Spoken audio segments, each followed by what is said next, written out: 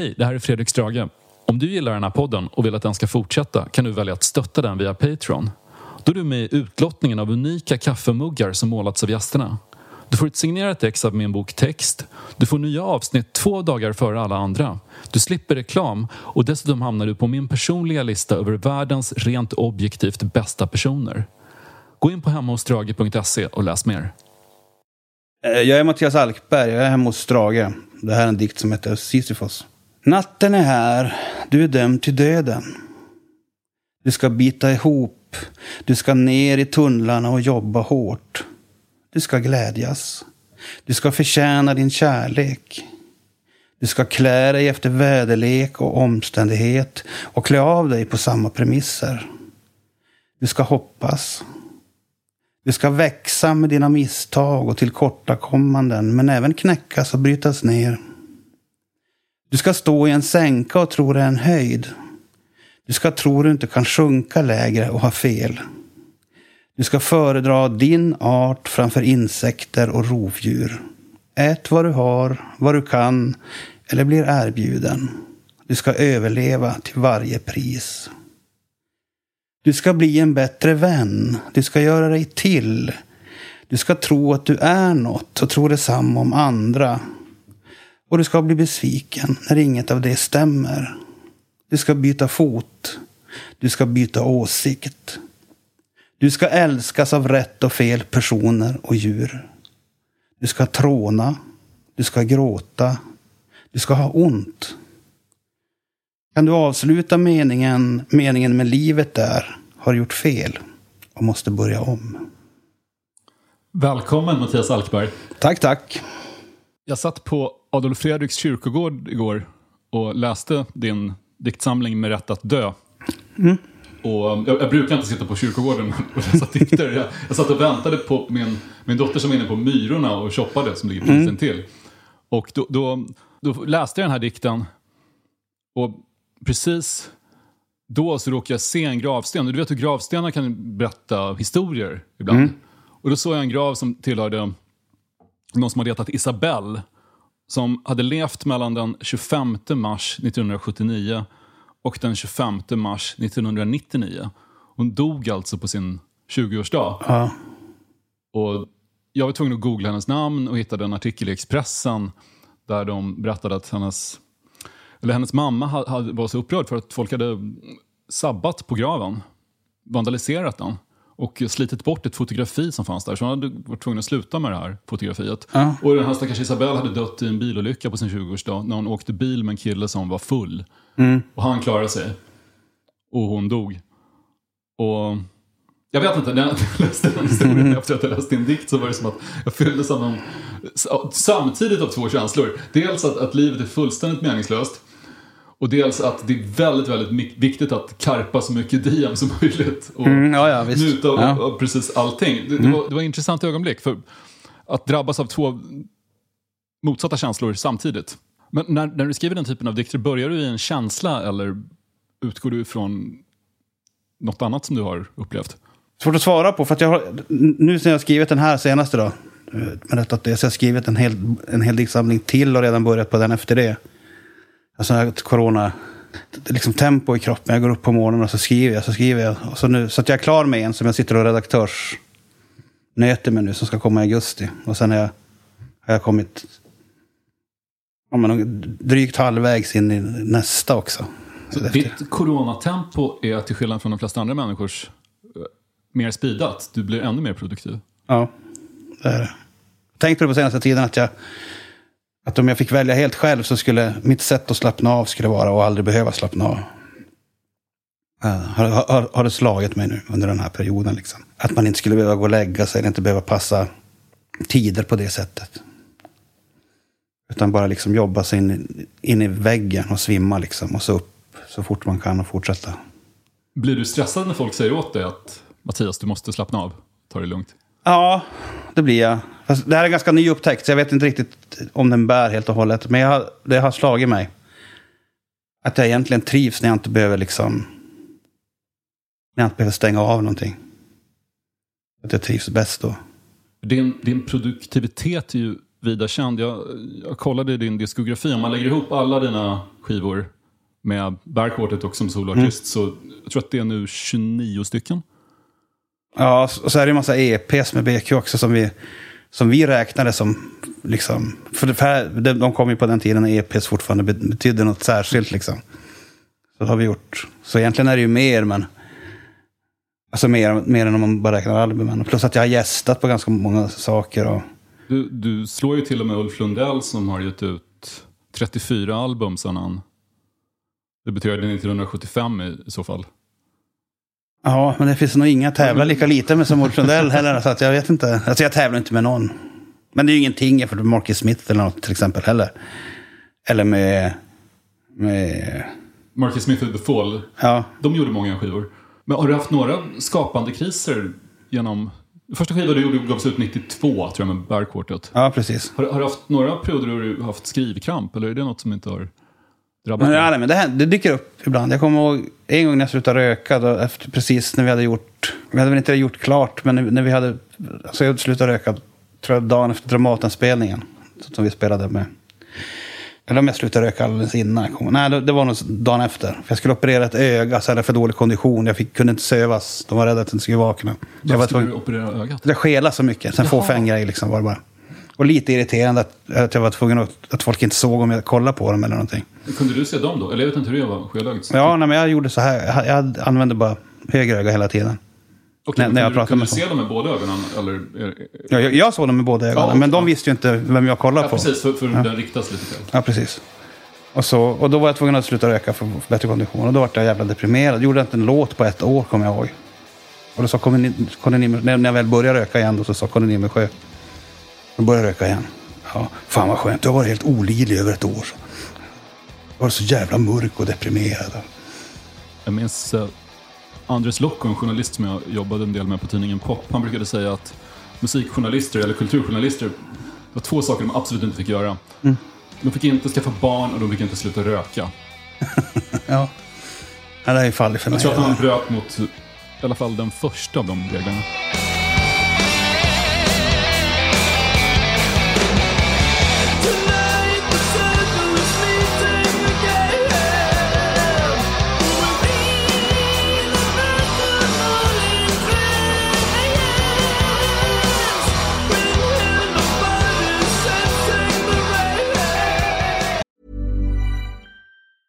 Normally, being a little extra might be a bit much, but not when it comes to healthcare. That's why United Healthcare's Health Protector Guard fixed indemnity insurance plans, underwritten by Golden Rule Insurance Company, supplement your primary plan so you manage out-of-pocket costs. Learn more at uh1.com. Botox Cosmetic, out of botulinum toxin A, FDA approved for over 20 years. So, talk to your specialist to see if Botox Cosmetic is right for you. For full prescribing information, including boxed warning, visit BotoxCosmetic.com or call 877-351-0300. Remember to ask for Botox Cosmetic by name. To see for yourself and learn more, visit BotoxCosmetic.com. That's BotoxCosmetic.com.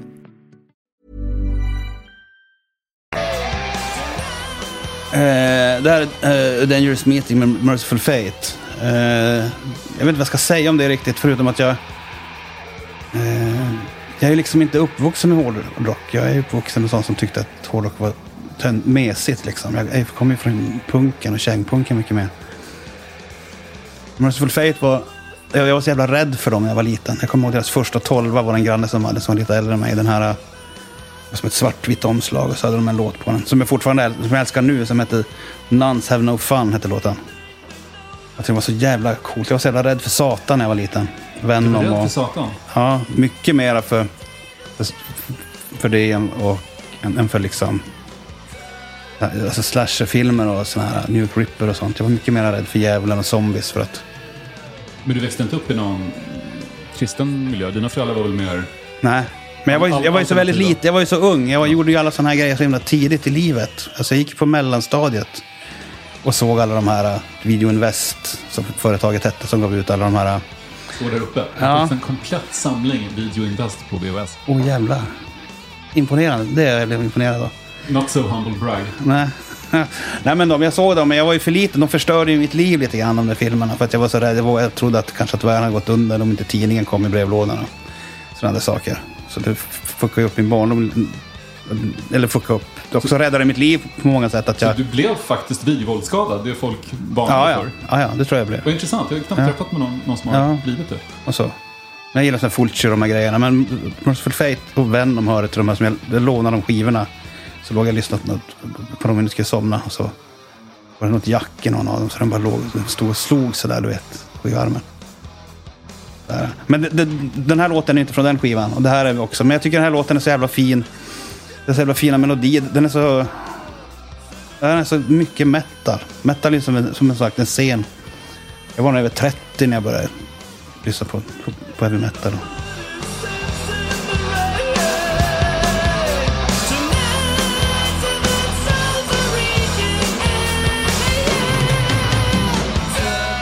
Han har en väldigt ljus stämma för att vara en black metal-ikon, King Diamond. Ja, men det var ju så. Men det är samma som med hardcore eller med punk eller vad som helst. Att det är något nytt så är det ju... Det finns ju fortfarande en spännvidd inom genren liksom. Han var ju känd för sin corpse paint, eller vad man kallar hans sminkning för. Ja, han var väl först med ett upp- och nedvänt kors på hakan, va? Eller jag tror han hade pannan. Det var pannan. Jag tror pannan. Han har mustasch, så man tänker mycket på hans... Att han är skäggig och corpse paint. Det är kanske därför du tänker så. Men du körde själv corpse paint med ditt band under en period? Ja, men det var väl för att jag tyckte det var fint, tror jag. För att det var en begravning liksom. Det var i samband med den skivan. Det var ju också en föreställning före det var en skiva egentligen. Även om vi inte... Om vi gjorde någon föreställning innan. Det var som en inbjudan jag fick till Storskyran från första början. Att jag skulle göra sådana här grejer som Freddie Warding brukar göra med Fläskkvartetten. Spela covers och sitta i en soffa liksom. Så satte jag ihop ett band och så körde vi en massa covers. Eller började vi repa in covers. Men bandet var så bra så jag började låta. Så att det vart liksom det. Och då kom sig liksom naturligt. Sådär. Men jag absolut inte. Jag vill verkligen understryka att jag inte vill hålla på. Nu är det jättemånga som har corpse paint. Och jag var absolut inte först. Men jag har aldrig menat liksom att vara slumma i den där världen. Det är inte min värld. Och du har aldrig varit där musikaliskt i hårdrocken alls? Utan... Nej, alltså, vi snuddade vid det. På näst sista BQ-skivan där var det väl typ 2 metal-grejer med. Plus att Backwartet hade ju faktiskt trummisen från Candlemass. Ja. Det fanns ju en liten koppling där. Ja, och Kalle Olsson då som spelar, det är han som introducerar mig till black metal till exempel. Alltså er keyboardist? Ja, det är han som har liksom... Så att, det gjorde han då ju... Alltså sent 90-tal. Då först kom jag in i det. Började liksom förstå den genren. Du ser ju väldigt metal ut däremot med ditt långa röda hår och skägget. Ja. Du skulle bli poppis om du hängde på Sweden Rock. Ja, eller inte. Du vet. Det är jävla... Det är som att de tycker att det är lite trångt i deras kretsar i metall och punkvärlden också. Att man får inte komma in där lätt som helst, kan jag säga. På tal om hårdrock så har du en ganska okult titel på den nya skivan. Häxor heter den. Ja. Hur valde du den titeln? Ja, men det är lite krångligt det här. Men det var... alltså jag har egentligen slutat spela rockmusik faktiskt. Jag orkar inte med det riktigt längre. Sån här... Alltså den sortens musik som jag gör i alla fall. Den här... Även om jag gör det lite mer med glimten i ögat liksom. Men jag ville spela in en skiva med det bandet som jag turnerade med i 3 år. Jag ville spela en skiva med hela det bandet. Innan skivan, den här förra bandskivan gjorde åtminstone artificiell intelligens. Inte ens jag kan säga det. Det är några med som är med live där. Men nu har sen kom det till några till. Och vi har turnerat i flera år med den sättningen liksom. Så då jag ville göra en skiva till där. Och så började vi repa i våras. Och så var det bara liksom... Kollade vi när folk kunde. Då kunde folk spela in i augusti. Och sen visste de inte. Så då var jag tvungen att... Ja, så gjorde vi klart alla låtar. Just det, så hoppade in... Tanken var att vi skulle ha jammat fram alla låtar. Att jag inte skulle ha varit avsändare liksom på det sättet. Som jag varit. Alltså låtskrivare. Men då hoppade en av. Då var vi tvungna att ta in en basist, stockholmare Henrik Palm, som jag spelar med i Södra Sverige. Jag spelar bas på min nya skiva istället. Och då kunde vi inte repa på det sättet. Då var jag tvungen att göra en massa låtar på kort tid. Henrik Palm, där har du ju en riktig hårdrockare. Ja, precis. Och Sveriges bästa gitarrist. Han var ju Ghost typ. Ja, precis. Ja. Men då var jag tvungen att göra liksom alla låtar på en gång. Men även alla texter på en gång. Vilket jag aldrig riktigt har gjort. För att jag alltid haft lite mer skivor har fått liksom växa fram. Möjligen att jag har gjort liksom en annan skiva emellan. Men den här skulle som skrivas och göras på jättekort tid. Och då hittade jag någon slags liksom tema i det då, som var feministiskt vill jag inte säga. För att det känns, alltså jag är feminist. Men jag vill inte annektera någonting. Jag vill inte liksom stöta mig med folk. Jag vill inte att någon ska ta illa upp om jag kallar mig för feminist. För att jag är inte riktig feminist kanske, som enligt dem. Jag orkar inte med sånt jävla tjafs. Och så hade jag sett den här The Witch såklart. Flera gånger så såg jag den. Jag tyckte det var så jävla bra film. Och särskilt slutet, den här har du sett den? Jag har faktiskt missat den. Jag brukar se de flesta häxfilmer. Men vad handlar den om? Ja, men den handlar om, det är så här i New England, det är väl typ nu USA är ganska nytt när folk har flyttat dit från Europa på grund av religiös. Det handlar om en liten familj som flyttar ut till ingenstans och inget växer. Det går helt åt helvete för dem. Och så försvinner ett barn. Deras minsta barn försvinner och föräldrarna skyller på den äldre dottern. Men det är en get som har tagit barnet. Ja. Och sen är den liksom... nu berättar jag den då. Nu får ni, som om någon inte har hört det, men det är ingenting. Spoilervarning. Ja, spoilervarning, just det. Bra. Den äldre dottern, hon blir så illa behandlad.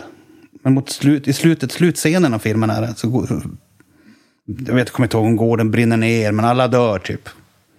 Och så flyr hon ut i skogen. Och skogen finns där bakom hela tiden som ett hot. Det känner man hela filmen. Det är inte en fin skog liksom, utan det är ett hot. Men hon har ingen annanstans att ta vägen. Och så hamnar hon till liksom en glänta och där ser hon en massa nakna kvinnor som sitter eller står runt en eld. Och så mitt i allt så bara liksom leviterar de upp i luften. Hon blir så lycklig att hon hittar ett sammanhang, den här lilla flickan då liksom. Och då har jag tänkt mycket på det. Och även i Rätt att dö och även i de här 2 senare så tänker jag på det. Att när inget annat funkar, varför kan man inte testa... Svart magi? Ja, eller överhuvudtaget liksom... om politiken inte fungerar. Om man inte kan få upprättelse på något sätt. Varför kan man inte vända sig till... Det kommer kanske inte heller att funka, men det andra funkar inte heller. Så det var liksom de perspektiven. Det handlar liksom... Textjagen. Alla textjag på den här skivan är kvinnor. Berättar ur... Men det är inte sakpolitik liksom, utan det är olika berättelser om olika kvinnor bara. Jag lyssnade på första singeln Brända skepp. Som är jag kommer att tänka på Rolling Stones. Rolling Stones lite souliga ballader. Ja, tack. Jag noterade hur... För jag hade precis lyssnat på några Bergkort-låtar från Moby Dick och så här, hur mycket din röst har förändrats sedan dess. Att det hade ju liksom en så här, ganska ljus indie-röst och nu är den så massiv och så fyllig. Och... Ja, alltså med BQ var det ju så att jag hade som aldrig tid att lära mig att sjunga och vi gjorde så mycket skivor. Så gjorde jag ju, de låtar som jag själv gjorde sjöng jag väl lite bättre. Men de Jari och Peter gjorde, vi tänkte aldrig på att man kunde byta tonarter på låtar och sånt, utan det var bara vad det var. Och om Jari och Peter gjorde en låt, då var det att Jari gjorde sångmelodin och Peter gjorde texten. Så var det bara för mig att fylla ut det. Du skrev aldrig texterna i Bergkortet? Jo, jag skrev väl ungefär en tredjedel av dem. Peter skrev resten. Och han är ju bäst på texter. Men liksom deras låtar var aldrig tonartsanpassade så där för mig. Så att jag var bara som ett instrument. Det var också en grej som vi hade från början, att sången inte skulle vara så viktig. Så att och det levde väl kvar kanske lite för länge med oss att sången inte var så viktig. För människorösten går inte att undvika. Så fort man hör den så fokuserar man på den. Jag tror att det är en sån här artgrej. Tänker på pingviner som känner igen varandra. Människor känner också igen människoröster som pingviner känner igen pingvinröster. Det tar allt fokus. Även om man har det jättelågt i mixen eller så blir det liksom... Du experimenterade lite med effektbehandling av rösten i fjol på albumet Bodensia som du gjorde. Ja, och ännu mer på personer. Och egentligen, det gjorde det mest. Det är på den här Eternity Now med BQ, det är ju inte min röst. Den är inte naturlig på ett enda ställe på hela skivan. Och sånt. Det är allt pitchat eller liksom... Vad handlar det om? Att ta bort dig själv från verket lite grann? Ja, det handlar om lite grann. Då, på den tiden, på BQ så var det så. Att jag ville ta bort. Nu är det väl mera... Att jag tycker om instrumentet, så autotune-instrumentet liksom. På ett sätt som jag inte... Ända sedan jag hörde den där R. Kelly-skivan, heter den? Inte den. Det där med Sex Planet, den skivan. Sex Planet? Ja. Ja, men det går inte att prata om honom på något utan att ha liksom... Jag tillhör ju de som har... Jag har lyssnat på honom på sistone faktiskt. Fast när jag gillade ju honom när han började spåra ur ordentligt. Ja. Inte i sina brott utan när musiken faktiskt blev riktigt... Trapped in the Closet-perioden. Han gjorde en opera. Ja. Ja, den här skivan är väl den före den, tror jag. Eller den kommer där i... Som jag tänker på. Att det liksom... Då fick jag som en intryck... Eftersom det inte var gjort för... Det var väl bara typ Cher som hade gjort det innan. Det var liksom en sån här... att då fick man som en känsla av att han inte brydde sig om att sjunga rent. För man fattar inte annars varför det skulle användas, den där effekten liksom.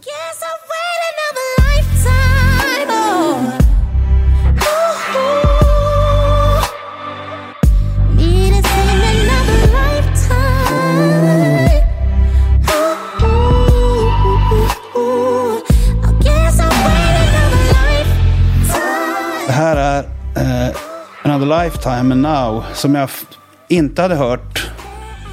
Den dök upp på någon sån Spotify-radio eller något. Spotify, ny R&B eller något sånt där. Det var så jävla bra. Hela den där skivan är helt femstjärnig, tycker jag. Det är väldigt så här... Det är popmusik liksom. Och... Hon är en soul-artist från London. Ja, precis. Inte så gammal och har inte gjort så mycket. Nu är väl, jag tror hennes andra album på gång nu. Eller andra, skivan efter den här. Hon kanske gjorde en före också, det kommer jag inte ihåg. Men ja, det är fantastiskt. Så här ska jag vilja göra musik som lätt.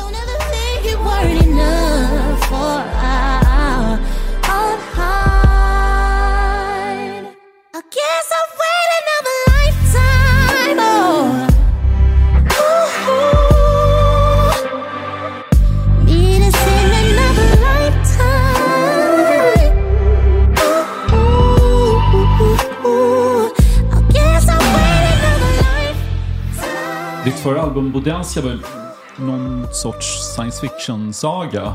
Delvis om hur mänskligheten, lite som i Harry Martinsons Aniara, så lämnar vi den här planeten och flyr ut i rymden. Ja, vi ges den möjligheten i alla fall. Ja. Du har en låt så sjunger du: jag är den sämsta rymddräkten, men jag tänker ändå aldrig åka hem. Jorden kan dra åt helvete. Ja. Hur intresserad är du av apokalyptiska teman? Det verkar vara något som återkommer. Ja, men djupt intresserad. Älskar zombies och älskar liksom undergången och drömmer väl om den, hoppas sådär lite grann. Ja. Men det är science fiction, den här skivan, så på det sättet att jag liksom har... Den existerar ju i en värld som faktiskt finns, alltså inom fiktionen lite grann. Och det är den här The Expanse-världen. Om du har läst om romaner. Det finns en tv-serie nu också som heter det. Expanse? Ja, The Expanse heter den. Som är liksom en så här rymdopera-aktig grej liksom. Som är spänner över flera år, eller hundratals år. Och där har mänskligheten, dels så har man koloniserat Mars, men även vad heter det? Inre asteroidbältet. Och livslängden på människor har förlängs. Och ja, det är massa sådana här grejer liksom. Så alltså skivan existerar i en värld som har regler. Vad det gäller det där. Men det är inte riktigt min värld. Men jag har inte heller velat prata så mycket om det, för att jag kommer nog få veta det. Och det stämmer mig. Jag såg att omslaget, det fina röda målningen på omslaget, var inspirerad av ett Sun Ra-album. Alltså jazzmusiken Sun Ra. En skiva som heter Exotica. Ja. Han var ju känd för att delvis ha grundat den här afrofuturistiska rörelsen där svarta amerikaner blickade mot stjärnorna och tänkte att vi kanske inte hör hemma på den här planeten. Vi kommer från en annan galax, så det är därför vi behandlas illa här. Mm. Ja, men både jag och Jonas är ju väldigt inne på alltså dels har jag sett, inte så mycket, men jag har sett en hel del alltså afrofuturistiska filmer, alltså sci-fi, afrikansk sci-fi, och så har vi har också lyssnat på Sun Ra jättemycket, men även på Funkadelic och andra rymdfarare sådär. Så att vi vill leta, eller det är mera jag och Jonas. Jag vill gärna liksom placera det jag gör i något som redan fanns liksom. Alla BQ-titlar är ju citat nästan på något sätt. Alltså Penny Century som första, det är ju karaktär i Love and Rockets och så vidare. Ja, det finns. De enda som inte... Personality Crisis är Moby Dick. Ja, precis. Ja, exakt. Men här så var det. Men då... Bodensia är ju stadshotellet i Boden också. Jag är född i Boden, det ligger bredvid Luleå. Och det är det som är där på framsidan på. Du nämnde i någon intervju att du blev kreativ av barnfamiljstöket hemma. Mm. Betyder det att du inte behöver någon egen arbetslokal eller någon? Nej, jag behöver ingen arbetslokal. Jag har haft det några gånger, alltså hyrt in mig på ställen, men jag gör ingenting där. Bara. Det påminner väldigt mycket om hur Stephen King gav ut en bok som heter Att skriva, där han berättar att först skriver han Carrie i tvättstugan, omgiven av liksom smutstvätt och blöjor. Och där skriver han Carrie, och sen när han har tjänat pengar så köper han ett stort fint skrivbord, fixar ett stort fint kontor, ett arbetsrum och sätter sig ner och ska skapa, och han får inte ur sig någonting överhuvudtaget. Var ni i tvättstugan igen då, eller? Ja. Ja, men så har det varit lite grann. Men nu är mina barn ganska stora. Jag är bara ett av mina 5 barn som bor hemma längre. Fortfarande. Och han är ändå 16, så han är ju aldrig hemma nästan. Så nu är jag... Hur gammalt är ditt äldsta barn? Jag är 88. Wow, 33 snart. Jag har fyllt 33. Förlåt, det är bara så skruvat när folk som man betraktar som sin generation har ungar som är i 30-årsåldern. För jag tänker fortfarande att... Ja, men jag fick ju barn. Jag var ju 17 när jag fick barn. Du var 17, ja. Och fick barn. 5 dagar senare fyllde jag 18. Men ja, så att... Men jag har haft barn hela tiden. Ja, det känns som om du var lite så här, den svenska indrockens motsvarighet till Nanette Cherry som var gravid hela tiden i slutet av i början av 90-talet. Det var som att hon var alltid gravid. Och du har i nästan alla intervjuer jag läst med dig, eller även i låttexter, så är det som att du är alltid på Coop liksom, och köper blöjor och fixar. Ja, men det har varit så. Ja, så har det varit. Och ändå har du varit så extremt kreativ. Men det har lite med det att göra också. Att jag känner att jag var tvungen att liksom... En gång, det här har jag sagt i någon intervju tidigare, men en gång när min näst äldste son då, som är 23.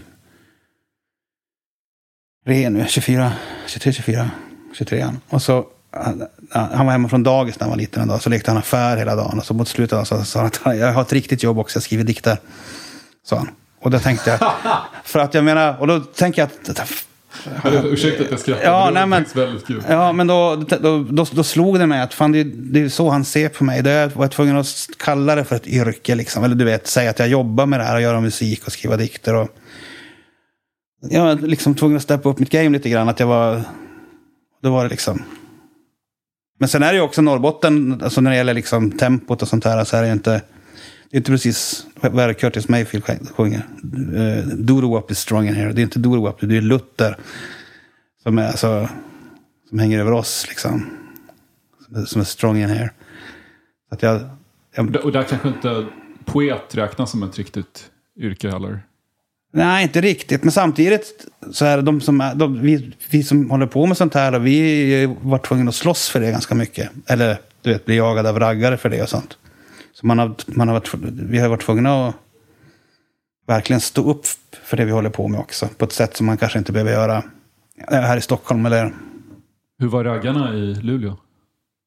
Ja, våldsamma var de. Våldsamma och som raggare, som man tänker att raggare är liksom. Så var de. Finns de kvar? Ja, det gör de. Jag såg en dokumentär om raggare här om året som... Ja, den där, precis. Den var lysande, men sen var det lite obehagligt när en kompis upplyste mig om att huvudpersonen som jag tyckte var så söt och charmig hade en massa t-shirtar från Vit maktband genom hela filmen. Och så vann han ju Big Brother också. Ja, just det. Men då hade TV3 lasrat bort hans hakkors, tror jag. Ja. Ja, det var väl så det var. Ja, just det. Nej, men den filmen var skitbra. Men det är också... De lyssnade på Eurodisco.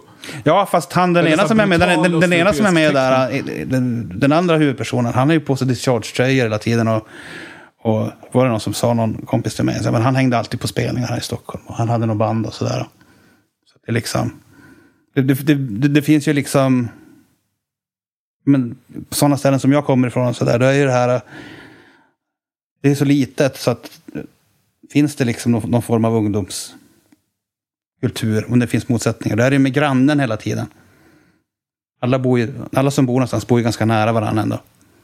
I de små städer som finns liksom. Och då har man... Jag menar, Hurricanes har ju betytt lika mycket för mig som Ramones på sätt och vis. På det sättet. Hurricanes, finska... Du känner till det? Inte koll på alls. Hurricanes ja, men de är väl Nordens Dr. Feelgood kanske man kan säga. Alltså ett finskt band som sjöng på låtsas engelska och var svinstora i Sverige, så särskilt i norra Sverige och i Finland. I Finland är de liksom ikoner. Minst två av dem dog av ganska hård alkoholism och sådär. Ja, och när de spelade i Luleå när jag var liten, då var jag för liten för att få gå på det. Då var det någon grannar som var där, några äldre kompisar eller äldre killar på gården som sa att det var upplopp. De hade sparkat ut dörrar och polisen. Och det var liksom... Nej, men Hurricanes, det är en stor grej om man är från norr eller Västerbotten särskilt i Sverige.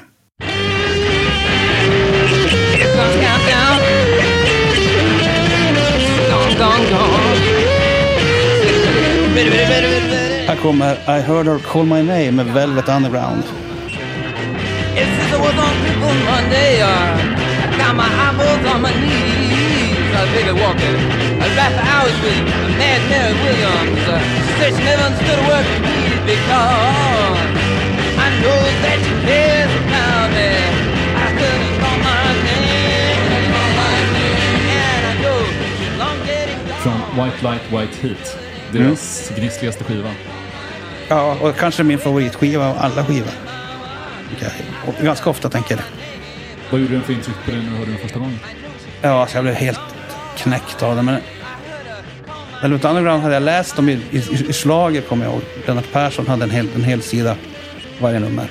Han skrev om olika låtar och sen då kom den här samlingsskivan om VU, kanske 1985, 485. Var det den med en mätare? Ja, precis. Då skrev han om alla låtar om det. Och jag hade hört Joy Division och sånt när de spelade Sister Ray och sånt. Och covers på Velvet Underground. Jag hade aldrig hört Velvet Underground. För det här var innan det kom återutgivningar på skivor och innan CD till och med. Liksom. Så att det var ju... Men det var på någon sån här skivmarknad eller någonting. Så hittade jag den. VU. Samma vår som jag läste där i slager. Och så fattade jag ingenting först. Det var ju bara vanlig popmusik tyckte jag. Tills The Ocean kom som bara symbol kom. Och då började jag älska. Då fattade jag liksom upp. Och sen dess har den varit liksom... sinnebilden för kvalitet för mig liksom. Och också varför jag inte kanske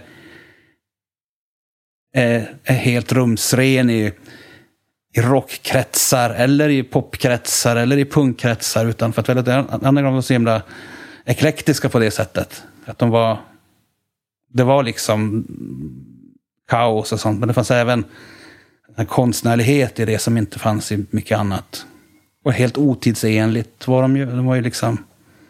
Ja, det var väldigt nihilistiskt för att vara under hippie-eran. Ja, precis. Och jag känner väl igen mig med det. Med de banden som vi hade innan BQ, men även i BQ, att vi var apart av den anledningen lite grann. Att vi försökte göra grejer som kanske var nya snarare än som någon annan liksom. Vi hade ju ingenting gemensamt med liksom, och det här är inga klagomål, men vi hade ju ingenting gemensamt med Brainpool eller ens med Popsicle egentligen, förutom att vi kände Popsicle för att de kom från stan bredvid, men inget annat egentligen. Och Bergkortet splittrades 2010. Ni har inte övervägt en återförening? Nej. Första åren så smsade jag till Jari ibland på fylla. Ska vi inte testa igen? Nej, sa han. Det var ordingavisor. Ja. Men det var jag som hoppade av. Det var det. Det var du som orsakade bandets splittring? Nej, det var Jari, men det var jag som hoppade av. Så tycker jag. Jag trodde länge att jag och Jari var osams vi gjorde vår sista spelning på Storsyra. Och så skällde jag ut honom en hel natt efter det, så hoppade jag av. Varför? Ja, men 20 års uppdämd ilska liksom. Men vad hade han gjort som fick bögherren att rena över? Nej, men han var väl otrevlig mot någon en gång för mycket kanske, eller någonting. Som jag inte tyckte att han skulle vara otrevlig mot. Och sen hade jag fått nog. Det kom sig av att 2 andra i bandet, Peter och Kalle, började få barn. Och jag tyckte att jag hade så svårt att acceptera det. Jag hade haft barn hela tiden, så för mig var det ju liksom ingen... Jag hade alltid haft det helt enkelt, sen före BQ bildades till och med. Men de fick där, och jag kunde som inte ta in att de inte hade lika mycket tid och sådär längre. Och till sist orkade jag inte med det längre. Så var det väl. Och då trodde jag länge att ett helt år efter, och så trodde jag att vi var osams. Och så sa jag, så lånade jag, träffade jag ute i Stockholm någon gång, och jag hade ingen hotellrum. Så jag fick låna hans lägenhet, han bodde hemma hos sin tjej just då. Och så när jag lämnade tillbaka nyckeln, när vi var nyktra på morgonen, så sa jag, fan jag tycker det är jobbigt att vi var osams. Va? Så han hade inte uppfattat det alls. Så, men BQ var alltid så. Vi var aldrig något kompisgäng på det sättet. Det var inte så bra på att prata med varandra om hur folk kände. Jo, det var vi väl. Men vi var bara bra när det bara var vi. När det kom in någon annan så skulle man... Då hade folk ihop sig mot någon annan i bandet eller någonting. Det var väldigt... Men vi har ju grälat otroligt mycket. Så vi har ju lagt av en gång i veckan under de 20 år vi fanns liksom. En otrolig produktivitet ändå.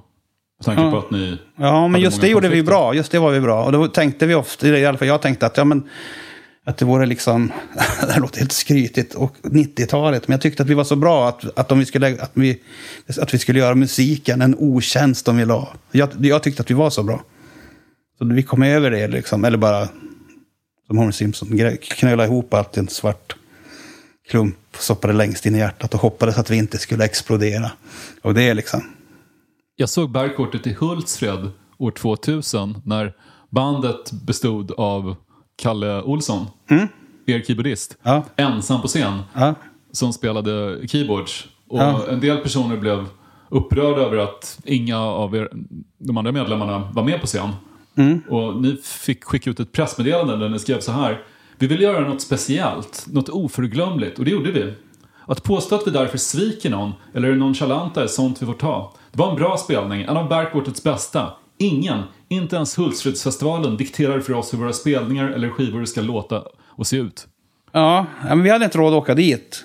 Och så hörde vi någonstans att den enda från Oasis som skulle komma skulle vara Liam Gallagher. Som en originalmedlemmen. Kanske Bono var där också. Och de fick typ 1 miljon eller vad det var. Så det var jättemycket pengar då. Hur mycket fick ni för att spela i Hultsfred? Ja, men du vet, 7 000. Det skulle inte täcka resan eller något sånt. Jag kommer inte ihåg vad det var. 7 000, 3 000, jag vet inte. Men Kalle ringde mig från scenen när vi spelade. Jag satt hemma och kollade på fotbolls-EM i Luleå. När jag började, fan går det bra? Ja, så var det. Och han spelade en instrumental version av låten What I Hate om och om igen. Ja. Det var väldigt fint. Lite drömskt och ambient. Ja, nej, jag hade jättegärna velat se den spelningen. Ja. Men jag var 150 mil ifrån. Hur reagerade Hultsfred? Ja, men de fördömde oss offentligt först. Och det var därför jag skrev det där offentliga brevet sen. För jag tyckte vi fick en massa skit. Och året efter så gjorde vi 2 spelningar samtidigt istället. Och delade upp bandet? Nej, vi spelade med bandet på en. Vi hade en tidning som hette Butter, som några av oss höll på med. Jag och Peter som var med i BQ. Butter, såklart den hette Butter. Ja. Vi hade ett fanzine, och då hade de andra i redaktionen som inte var med i bandet, de stod där inne. Vi spelade på Teaterladen, och så var det en som spelade på dansbanorna. Eller de gjorde det då. Och de hade bokbål, kommer jag ihåg. Bokbål? Ja. Jag var inte med där, för jag var upptagen med att spela, så att jag kommer inte ihåg riktigt. Jag vet inte vad det var för böcker de brände, men de körde det, kommer jag ihåg. Oj. Ja. På tal om Butter, ni tackade nej till en Grammis-nominering 2009 och skickade ut ett annat pressmeddelande. Tack men nej tack, vi avsäger oss nomineringen. Vi vill inte ha mer att göra. Hoppas ni respekterar detta. Vi tycker att en ursäkt vore på sin plats. Säg förlåt, vänligen The Parkwartet. Det där är en av de saker du har gjort som kanske har fått störst genomslag. Ja, alltså jag gjorde ju det innan.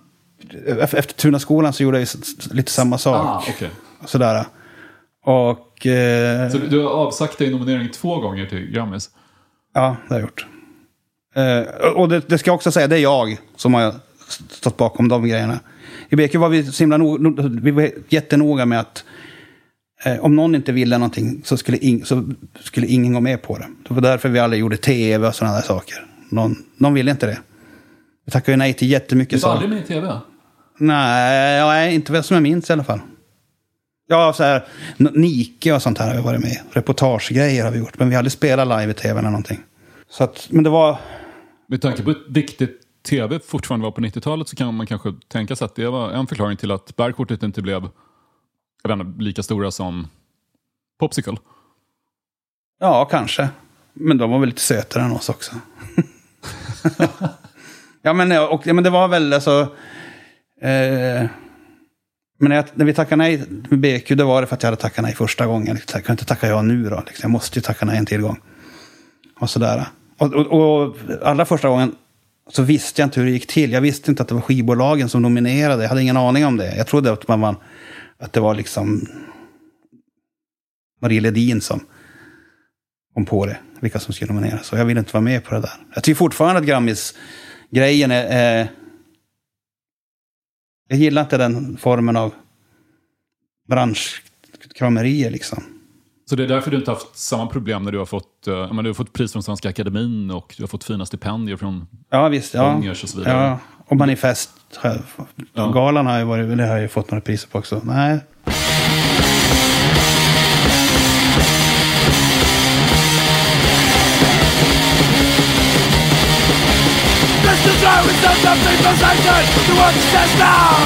Fight Back med Discharge.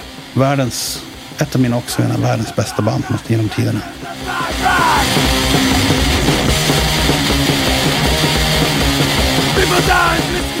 De har betytt jättemycket för mig. De förändrar typ världen för mig faktiskt. På vilket sätt då? Jag hade aldrig hört något så rått. Jag köpte första albumet Hear Nothing, See Nothing, Say Nothing. Collens i Stockholm. Jag var nere och hälsade på min farsa. Och så satt etiketterna fel.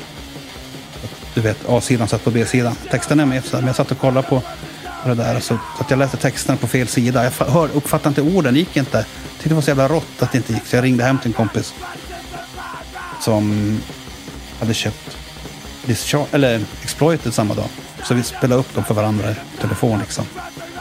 Urban Nord som sen var trummis i BQ och sådär. Vi hade ett band innan som hette Jon Erektion. Som var väl mer så här då liksom. Ja, det förändrade mitt liv att något kunde vara så där rått och att jag tyckte så mycket om det också. Sådär. För den punk jag hade hört innan, det var ju Pistols, Ebba Grön och sånt där bara.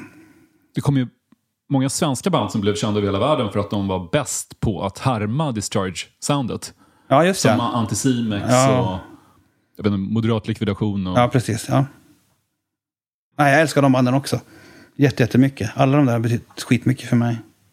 Hur punkig såg det ut när du var tonåring? Hade du tuppkam och hela den grejen? Eller var det mer så att du lyssnade bara på det? Nej, jag hade tuppkam och så. Men jag var inte tonåring ens. Jag var ju före det. Det var ju före jag var tonåring typ. Före högstadiet. Jag slutade väl vara punkare kanske i 8. Då hade jag varit det från 4-5 kanske. Jag har haft tuppkam. Och jag har haft spikes och sådär. Och raggarna kastade sten på en och sånt där. De sjöng den liksom, vad heter den, punkjävlar. Eller Medusa. Och så kastade de sten på en samtidigt. Ja, då blir man lite boter till slut. Ja, precis. Med det hela uppväxten. När du uppträdde på jazzklubben Fasching i Stockholm för några år sedan så bad du publiken om ursäkt från scen för att du hade tackat för applåderna för tidigt. Många artister ropar ju thank you direkt i samma ögonblick som låten är slut. Ja, eller tack som fan. Tack som fan direkt. Utan att egentligen vänta på att höra applåderna, så de har ju ingenting att tacka för än. Och de vet ju heller inte om publiken verkligen gillar det. Nej, så det är lite inte ohyfsat, men det är lite så här, vad heter det? Å ena sidan. Å andra sidan tycker jag också att glädje uttagen i förskott kan man aldrig ta ifrån den heller. Väldigt intressant aspekt. Jag har varit på tusentals konserter, men jag har aldrig tänkt på att de vrålar ju... Jag har sett det Depeche Mode många gånger. Samma grej där. Samma sekund som låter den slut. Thank you! Ja, men det han tackar för är ju egentligen applåderna som inte har kommit då. Ja, precis. Så är det ju. Eller så är jag missuppfattad. Egentligen kanske man, tack för att vi fick spela den här åt. Det är kanske det man säger. Ja, så kan det vara förstås. Och då hade jag ju fel. Men det är jag ju van att ha. När jag läste Med rätt att dö, din förediktsamling, så slogs jag av hur många... Det handlar rätt mycket om pengar. Om ekonomiska bekymmer. Du har en väldigt kärnfull dikt om ekonomi. Den går så här. Så lite pengar kvar i början av pengarna. Känns det så fortfarande? Ja, det gör det ju. För du fick ju ett stipendium från Konstnärsnämnden. För 10 året. Så får jag fortfarande. Fick det nyss. Och det är 130 000 kronor om året. Och det är inte så att du bara får det om du tjänar under en viss nivå, utan det kommer ändå. Det är inte konstnärsstödet som fanns förut. Ja, det är lite så är det. Men det är inte så det är utformat. Jag får inte ha ett annat arbete, ett annat heltidsarbete mer än 6 månader om året. Alltså jag måste ha min huvudsakliga försörjning. Men det har inte med hur mycket jag tjänar att göra. Utan det har att göra med hur mycket konstnärer. Eller inte konstnärer. Sådär. Ja, jag fick det. Men det har ju Kronofogden tagit i jättemånga år nu. Varför det? Ja, men för att jag är sämst. Alltså. Du nämner till och med Kronofogden i en dikt i boken. Att Kronofogden kommer som någon liemannen nästan. Ja, precis. Vad har du för skulder? Ja, alltså inga märkvärde. Det är så här, du vet. När man var ung och dum i huvudet. En jävla moviebox. Som man aldrig lämnade tillbaka. Ja, men typ sådana där saker, du vet. Typ sådana där saker. Du lämnade inte tillbaka en moviebox? Ja, men kanske inte var det just. Men du har kvar en moviebox hemma som du skulle... Den sortens skulder har det varit. Jaha. Alltså, jag kanske har hyrt någonting. Och så har jag inte... Har det gått sönder. Och så har jag inte betalat den, liksom. En videospelare eller någon sån här grej. Jag vet inte. Det var... Ja, men mest sånt har det varit. Någon gammal tandläkarräkning, någon adressändring. När jag var i 20-årsåldern. Och allt har jag ackumulerat. Så men nu är jag skuldfri. Just från och med typ igår eller någonting. Jag är skuldfri. För du har varit med i Lyxfällan? Nej, men de har ju tagit det här stipendiet ganska mycket av det vartenda år. Och så har jag betalat på andra sätt också. Just nu är jag... Yay mig. Grattis, hur känns det? Ja, det känns bra. Men det kommer väl tillbaka, tänker jag. Alltså. Det är svårt att förklara, men jag har aldrig haft pengar. Jag har aldrig haft pengar. Men jag har aldrig uppfattat dig som en person som heller skulle leva över sina tillgångar eller ens vara slarvig på det sättet. Men... Nej, men jag är väl så här lite av någon form av dyskalkyli eller någonting. Alltså jag fattar inte pengar, tror jag. Har jag pengar så varför ska jag inte köpa pizza för allt det då, liksom? Du hatar kapitalismen så mycket att du kan inte ens fungera som en anställd människa genom en ekonomi. Ja, nej, men jag har ju aldrig haft enda gången som jag haft någon, liksom, den längsta anställning jag haft var som nöjesredaktör på Norrbottenskuriren. Och det hade jag i nästan ett år innan jag blev utlasad som man blir som journalist. Eller jag är ju inte journalist, men sådär.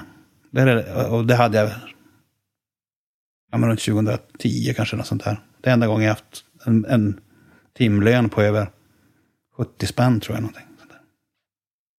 Du uppfann ett ord för att beskriva ångest över att inte ha pengar. Pankst. En angst över att vara pank. Ja. En pankst. Ja, men det stämmer. Jag tror att jag uppfann det i alla fall. Jag har nog googlat och inte sett någon annan som använder det i alla fall. Men om man har pankst så måste det vara frestande att tacka ja till saker som man kanske egentligen inte hade sagt ja till. Ja, det konstiga var det första gången jag tackade nej till Grammis. Det var en av de grejerna jag ville göra när jag gjorde soloskivor. Det var att jag ville testa hur det var att säga ja till saker. Jag sa ja till jättemycket, men inte just det bara. Och det är det som inte sa jag till som folk minns liksom. Men jag har gjort mycket mer sådana grejer efter det liksom. 2004. Alltså som hellre testa någonting än att vara sådär, vad heter det, asketisk liksom. Men det vilade något asketiskt över Bergkvartet skulle jag nog säga på 90-talet. Jag jobbade på den här musiktidningen Pop och vi var så imponerade av den lite tvära attityden. Att vi gillar inte den här branschen. Vi tycker inte om det här. Vi är inte ens speciellt förtjusta att vara med i den här jävla tidningen, men okej då. Och vi var alltid så... Det var som när Refused splittrades och skickade ut ett pressmeddelande om att vi kräver att ni bränner alla bilder som finns på oss. Och vi satt där på Sveavägen och blev alltid lika, wow, de är från Norrland. Shit vad coolt, det här måste vi göra. Det var som en del av magin förutom den som fanns i musiken. Vi var ju mycket mer en del av den världen, kan jag säga. Alltså, av den här liksom Norrbottens hardcore. Men inte så mycket med banden Refused, för de var ju straight edge. Vi var ju från Luleå. Då var man inte straight edge. Ja, ni drack en del.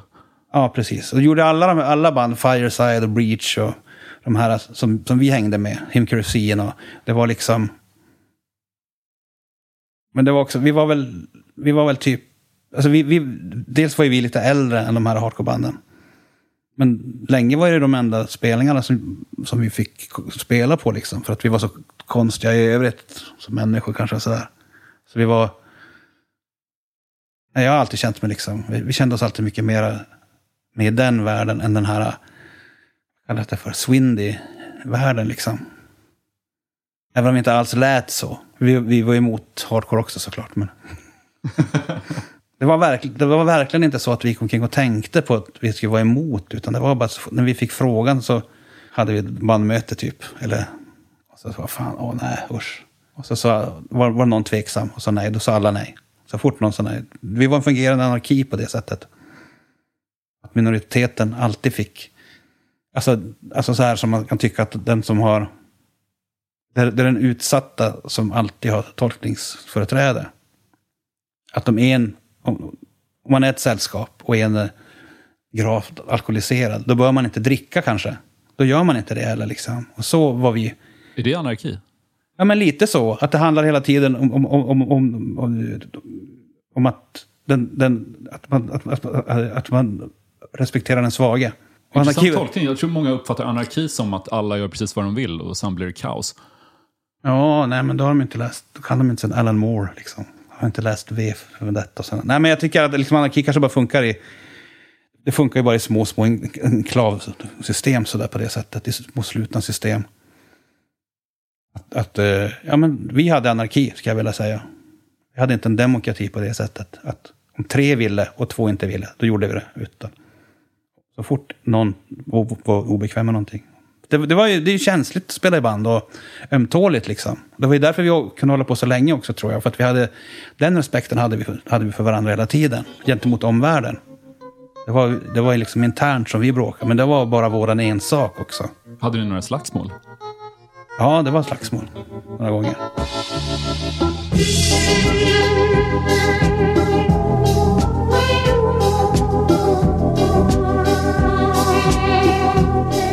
Olgit Sokais Old Perfume.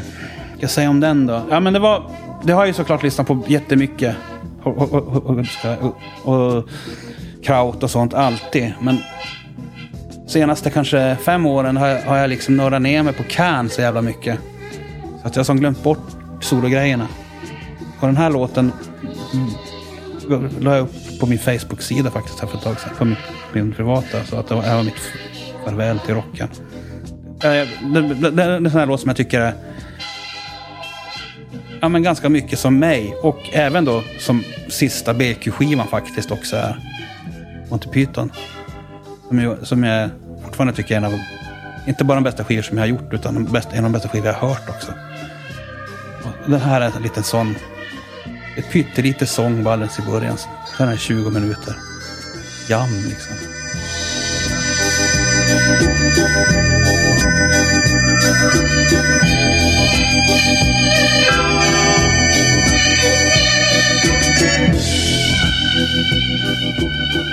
Jag är så förvirrad jag blev när jag lyssnade på Krautrock första gången. Jag hade gjort en intervju med Blixar Bargeld från Einstürzen den Neubauten för ett fanzine som jag skrev i.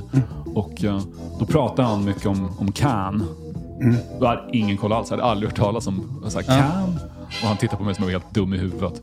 Men sen så köpte jag Tago Mago. Och jag fattar verkligen ingenting. Jag tyckte att det var för flummigt. Men nu älskar jag det. Det är också Kalle Olsson som har introducerat mig. Han bodde i Uppsala ett tag. Precis när han var rätt ny i BQ. Så pluggade han musikvetenskap eller musikhistoria där. Och då gjorde han ett specialarbete om Can, tror jag. För mig, jag trodde att innan det så trodde jag att allt lät som Noi, som man ju tror. Med det här motorikbitet och Stereolab och... Men sen när jag väl började liksom nörda in på just Can och särskilt. Men även senare Faust är ju också på samma sätt ett helt fritt band när det är där. Noi är ju som ytligt jämfört med mycket annan. Jag tycker inte om att säga kraut, jag brukar säga tysk progg egentligen. Men ja. Kraut är ju ett lätt rasistiskt tillmäle. Ja, precis, det är ju det. Det är ju det. Och så låter det inte. Det är så mycket, men det är ju svensk progg också. Det låter ju på så många mer olika sätt än vad folk fattar liksom.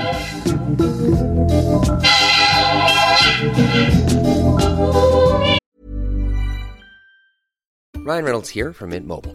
With the price of just about everything going up during inflation, we thought we'd bring our prices down. So to help us, we brought in a reverse auctioneer, which is apparently a thing. Mint Mobile Unlimited Premium Wireless. How to get 30, 30, bit to get 30, bit to get 20, 20, 20, bit to get 20, 20, bit to get 15, 15, 15, 15, just $15 a month? Sold! Give it a try at mintmobile.com/switch. $45 up front for 3 months plus taxes and fees. Promo rate for new customers for limited time. Unlimited more than 40 gigabytes per month. Slows full terms at mintmobile.com. Hey everyone, I've been on the go recently. Phoenix, Kansas City, Chicago. If you're like me and have a home but aren't always at home, you have an Airbnb. Hosting your home or a spare room is a very practical side hustle. If you live in a big game town, you can Airbnb your place for fans to stay in. Your home might be worth more than you think. Find out how much at airbnb.com/host.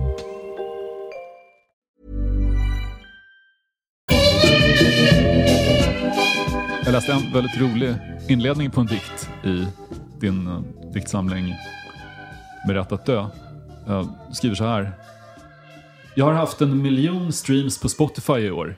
Det är ett rekord. Den sämsta inledningen på en dikt någonsin. Ja, det har du väl. Det har du väl.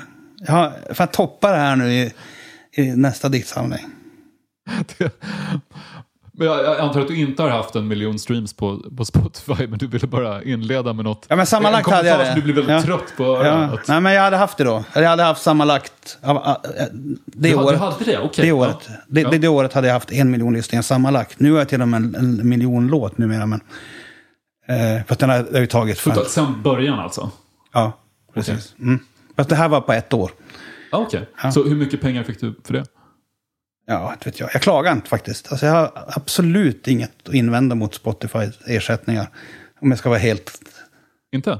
Ja, jag tjänar mycket mer pengar nu för tiden än innan Spotify. När man fick på skivförsäljning och man hade liksom... Det var automatiska rättigheter hit och dit. Spotify funkar inte som man tror heller riktigt, ska jag vilja säga. Alltså det funkar... Får du lite pengar av Spotify så är det ditt skivbolag som har gjort en dålig deal åt dig. Så är det oftast. Men det är så lätt att vara mot det för att man är så van att få STIM till exempel, som är automatiska, STIM och NCB, automatiska rättigheter som man har. Och då får man liksom laga så här. Det som är dåligt med Spotify, det är ju naturligtvis att det inte finns det finns inga sådana lagar, det finns ingen liksom standardgrej. Jag kommer ihåg i början när Magnus Uggla och Petter och de här klagar på Spotify. Det är ditt fel. Du har inte läst igenom ditt skivkontrakt. Kommer jag ihåg att jag tänkte. Men det är bara ett par mikroskopiska öron per... Jag känner ändå mer nu. Du gör det? Ja, jag gör det. Jag känner mer på Spotify än vad jag gjorde innan Spotify fanns. Alltså jag känner mer klart tjänar mer på Spotify än innan Spotify fanns. Men jag tjänar mera... Jag har mera liksom. Jag tjänar mera pengar på musik. Du sålde aldrig speciellt mycket fysiska skivor då? Du menar att det har gått bättre tack vare Spotify, eller? Ja, jag tror det. Och så men också göra med liksom med massa andra saker, antar jag. Som jag jag antar bara nu.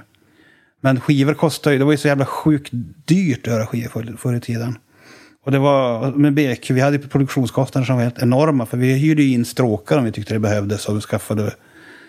Och liksom... höll på i 9 veckor med skivor ibland. Och varifrån kom pengarna då? Ni låg på Westside Fabrication, eller? Då var det som... Alltså många av de här indiebolagen från den tiden, Westside och... Men även, vad heter han? Daggans skivbolag som fortfarande håller på... Novoton? Ja, Novoton och Adrian och jag tror Star Trek också. De hade förlags... Kanske inte Star Trek, men de hade förlagsverksamhet också. När man skrev på det för Westside så skrev man även på för Tambourine Songs som var deras förlag. Det innebar att de fick en tredjedel av allt STIM automatiskt som förlag får. Men de här små bolagen, eftersom de ofta var 1 eller 2 personer, så gjorde de inget förlagsarbete. Det var ju väldigt ovanligt att man fick med någon film eller någon låt i en film eller någonting eller sådär. Men det innebar att STIM, skivbolagen tjänade också på STIM. Enkelt. Och NCB. Och nu är det inte så. Inte för mig i alla fall. Jag har inget förlag längre. Så att jag har något som kallas för manus. Att man är fri från förlag. Det innebär att jag tjänar mycket mer. Plus att förr i tiden så stimmar man ju allting tillsammans. Eller vi gjorde i alla fall. Rakt av. All text och all musik är stimmat. På alla som var med på den skivan. Som var med i bandet. Nu behöver det inte vara så. Liksom, på samma sätt. Utan nu. Jag vet inte. Alltså jag skulle väl... Det finns säkert alla anledningar att klaga på Spotify. Men för mig personligen så är det bara bättre. Intressant. Ja. Så här skriver du i diktsamlingen Med rätt att dö. Jag skriver om mig själv, men inte om mitt liv. Men det finns undantag. Och ibland tror jag att de förökar sig som virus. Är du rädd för att använda för mycket ur ditt eget liv? Tycker du att det känns det är banalt på något vis? Ja, det tycker jag. Jag har tillräckligt av den radion, för det är många artister som jag pratar med som tycker att det är viktigt att få fram sina innersta känslor, liksom sin vardag. Att det ska vara... Ja, men det är vanligare i popmusik. Det är det som är liksom... Då eftersträvar man ju det, liksom, ofta när man lyssnar på musik. Att man hör en människa där bak på ett sätt. Att man hör avsändaren. Men litteraturen är ju sällan så. Liksom. Det är vägen. Då ställer sig liksom personen i vägen. Det är det ena. Och sen tycker jag också, vill jag aldrig hänga ut någon. Ingen annan ska behöva ta ansvar för min skit. Det var en sån grej när vi gjorde Tunaskolan. När jag gjorde Tunaskolan, då hade jag som ett band då, som hette BD. Men det var i solo. Jag vågar bara inte kalla det helt Mattias Alper bara. Mattias Alper BD. Och då frågade jag, för att med BQ så hade jag som sagt stimmat allting. All text, all musik. Men då sa de att vi vill fan inte ha med dina texter att göra. Vi vill inte behöva stå för din anarkism och ditt hat. Så har det fortsatt ganska mycket vara att folk inte vill bli stimmade så. Och det för att du är för krånglig och hatisk? Ja, kanske. Jag vet inte. Men det var... Eller så tyckte de väl synd om att jag aldrig hade några pengar, så att de lät mig. Men de sa så i alla fall. Man ber dem. De ville inte det. De ville inte ha med texterna att göra.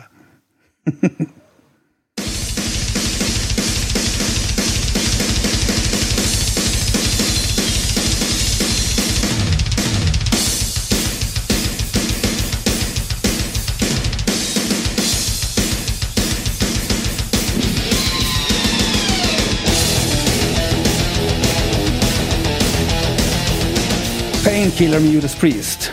Då kan jag säga så här.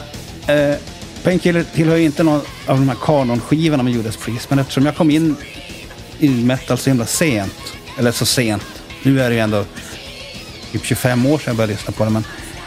Men då har jag ingen liksom... Och det är en ganska skön grej att inte behöva ha... Att inte vara liksom sådär... Jag känner ingen så här hippt ansvar för det musik jag lyssnar på. Att men första, inget är lika bra som första B-sidan och sådär. Painkiller är den senare när de skulle bli tuffa igen. Och jag älskar den. Det är lite sådär som Och när man lyssnar på rockabilly tycker jag, och även black metal, att det som tvättar hjärnan lite grann. Det är som ångestdämpande musik. Och den här låten är så jävla rå och ösig och att det är fullt ställ nonstop.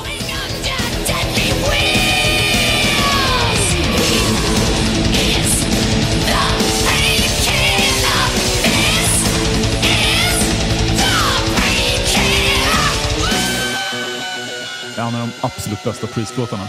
Tycker du det? Ja, jag älskar den. Hela den här skivan är ju det. Det är bara svinbra låtar på den.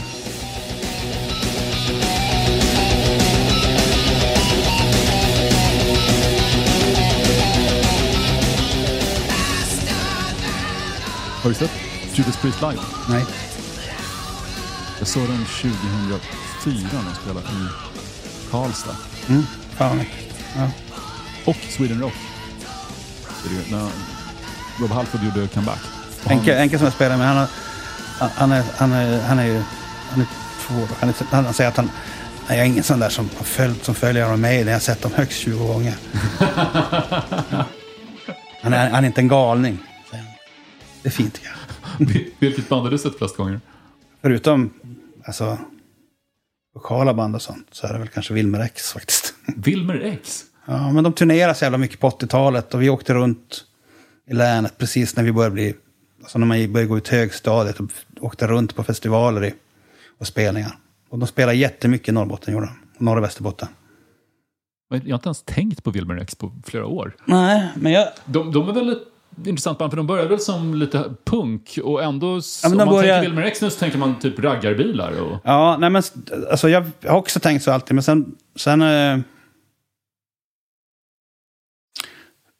sen spelade Bäddat spelar förband till dem nu. Bäddat för Trubbel gjorde det förra sommaren tror jag.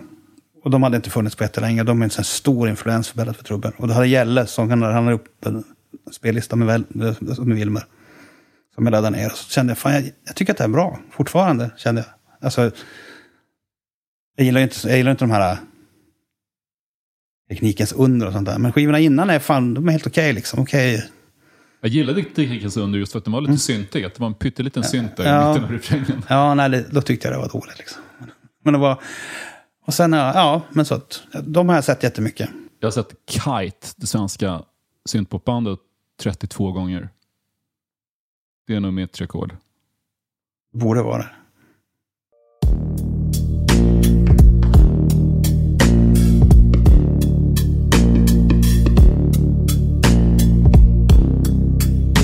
Det här är Sebastian Björnfot och jag och min självgodhet heter han väl. Och vem är Sebastian Björnfot? Heter han så på riktigt i efternamn? Han heter så på riktigt. Björnfot? Ja, det är min dotters pojkvän. Jaha! Så det är ren nepotism. Men den är svinfin den här låten. Han har gjort många sådana här grejer. Tillhör någon slags ny generation. De finns även i Luleå. Folk som gör grejer för sig själva. Och så släpper de det. Nu får han inte ha den för sig själv, för nu spelar vi den här. Bra. Äntligen.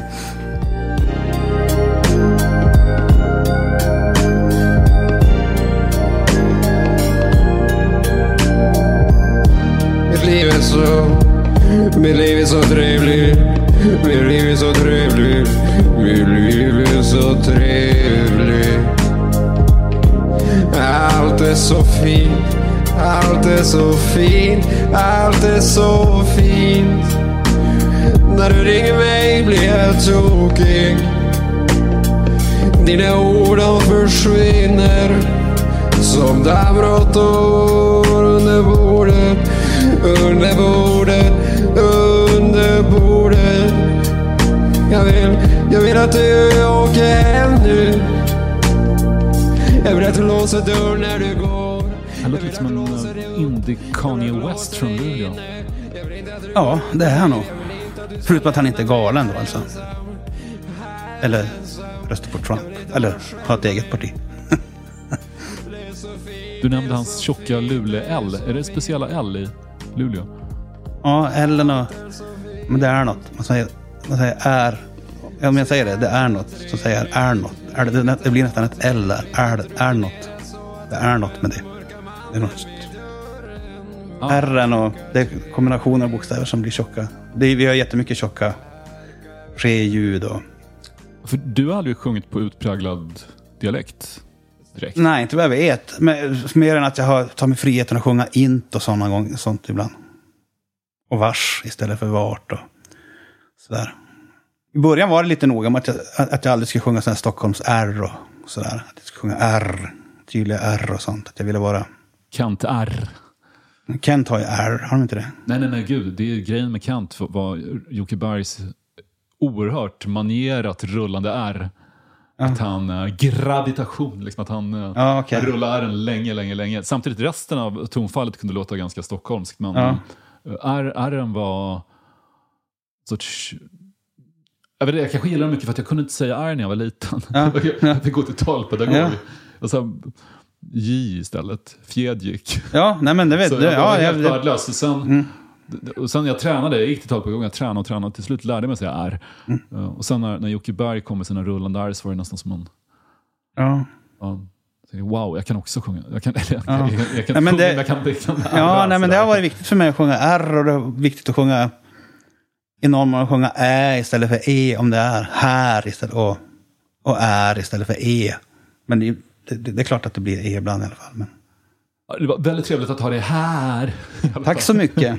Riktigt trevligt att vara här. Ja, jag ska vidare. Jag ska agett genom faktiskt. Du måste redan gå. Mattias, tack för att du kom hit. Det var... För 1 minut sedan hade jag agett på Nala. Du ska soundchecka. Oerhört trevligt att ha det här. Tack. Tack ska du ha.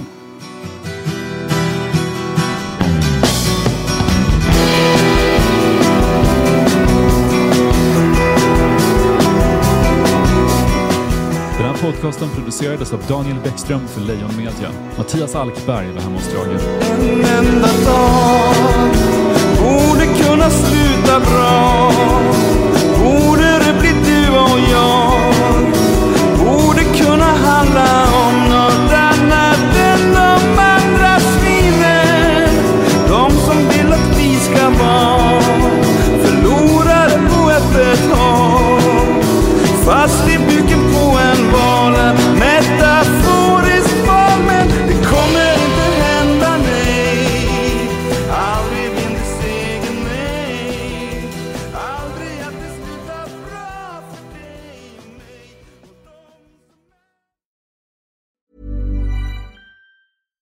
The #1 selling product of its kind with over 20 years of research and innovation. Botox Cosmetic, onabotulinum toxin A, is a prescription medicine used to temporarily make moderate to severe frown lines, crow's feet, and forehead lines look better in adults. Effects of Botox Cosmetic may spread hours to weeks after injection, causing serious symptoms. Alert your doctor right away as difficulty swallowing, speaking, breathing, eye problems, or muscle weakness may be a sign of a life-threatening condition. Patients with these conditions before injection are at highest risk. Don't receive Botox Cosmetic if you have a skin infection. Side effects may include allergic reactions, injection site pain, headache, eyebrow and eyelid drooping, and eyelid swelling. Allergic reactions can include rash, welts, asthma symptoms, and dizziness. Tell your doctor about medical history, muscle or nerve conditions including ALS or Lou Gehrig's disease, myasthenia gravis, or Lambert-Eaton syndrome and medications, including botulinum toxins, as these may increase the risk of serious side effects. For full safety information, visit BotoxCosmetic.com or call 877-351-0300. See for yourself at BotoxCosmetic.com. As humans, we're naturally driven by the search for better. But when it comes to hiring, the best way to search for a candidate isn't to search at all. Don't search, match with Indeed. When I was looking to hire someone, it was so slow and overwhelming.